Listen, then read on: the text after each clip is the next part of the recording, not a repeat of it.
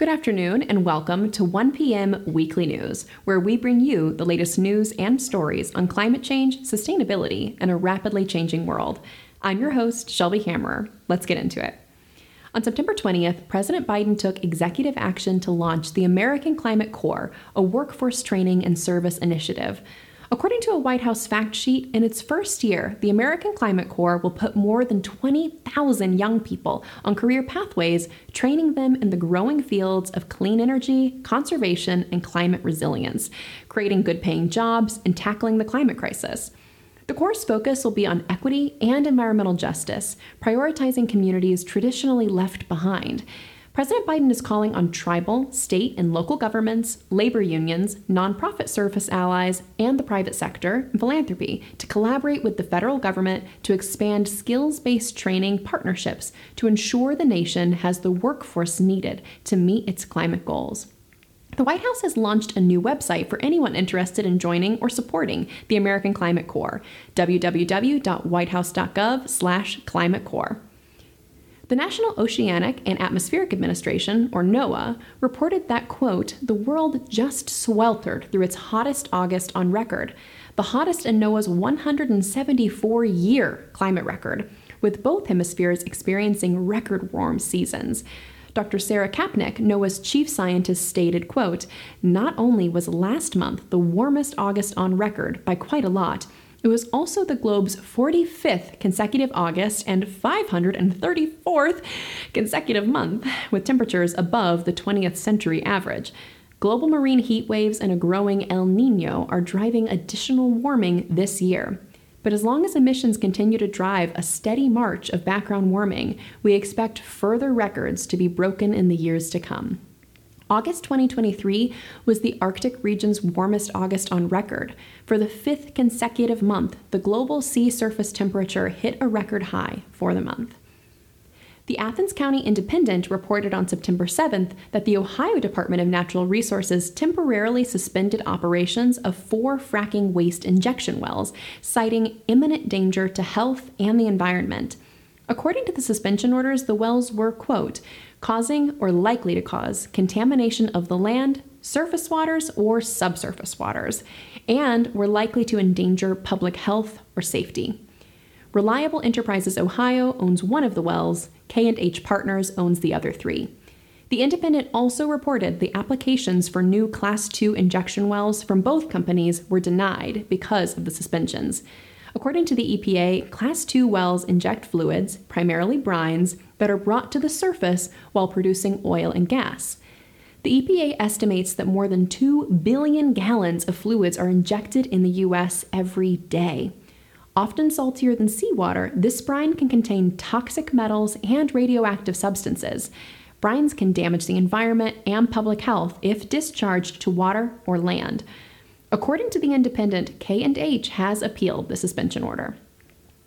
In a new book, Bob Goldfarb, an independent conservation journalist, writes that in the U.S. alone, 1 million animals are killed by cars each day. Further, says Goldfarb, creatures from antelope to salmon are losing their ability to migrate in search of food and mates. Invasive plants hitch rides and tire treads, road salt contaminates lakes and rivers, and the very noise of traffic chases songbirds from vast swaths of habitat. In Crossings, How Road Ecology is Shaping the Future of the Planet, Goldfarb recounts the efforts of conservationists and road ecologists around the world who are working on solutions. He describes the work of conservationists who are building bridges for California's mountain lions and tunnels for English toads, and animal rehabbers who care for Tasmania's car-orphaned wallabies. In his review of the book, published in The Atlantic, Jonathan C. Slatt noted, beyond the staggering data and constructive ideas, Crossings is an important book because it's timely. Road ecology is bleeding into the public consciousness at a moment when we can still act on its lessons. The New York Times reports that California Governor Gavin Newsom intends to sign into law his state's Senate Bill 253, the Climate Corporate Data Accountability Act. Newsom made the announcement in New York City during a Climate Week event on Sunday, September 17th. Newsom suggested, however, that his office wanted to, quote, clean up some language in the legislation before he signed it. He did not specify what language his office would possibly change. The bill references the, quote, devastating wildfires, sea level rise, drought, and other impacts associated with climate change that already threaten the health and safety of Californians. It would require that all public and private entities doing business in California with annual revenues in excess of $1 billion report all direct and indirect greenhouse gas emissions to the State Air Resources Board each year.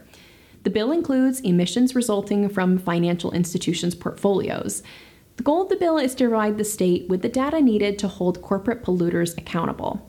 The governor has until October 14th to sign the bill, veto it, or allow it to become law without his signature. Mosa Meat announced earlier this month that it has achieved B Corp certification, making it the first cultivated meat company in the world to become a certified B Corporation. According to the Dutch company, its team created the world's first cultured meat hamburger when it introduced in London in 2013. It incorporated in 2016 and in 2021 made news when Leonardo DiCaprio joined the company as an advisor and investor. B Corp certification is bestowed by B Lab, a nonprofit that seeks to positively impact companies around the world, helping them balance profit with purpose. The certification indicates that a company is meeting high standards of verified performance, accountability, and transparency on factors that employee benefits and charitable giving to supply chain practices and input materials. Through its B Corp certification, B Lab creates standards, policies, tools, and programs intended to shift the behavior, culture, and structural underpinnings of capitalism. Mosa Meat's CEO, Martin Bosch, commented, "This certification validates our commitment to sustainable practices and ethical foundations. We believe in creating real, delicious meat that positively impacts the climate and our food system, and are optimistic that these values will be shared across many stakeholders in our nascent field of cellular agriculture." And finally, the High Seas Treaty, also known as the Agreement on Biodiversity Beyond National Jurisdiction, was signed by more than 70 countries at the United Nations on September 20th. The text of the treaty was agreed upon in March and formally adopted on June 19th. It now must be ratified by 60 countries.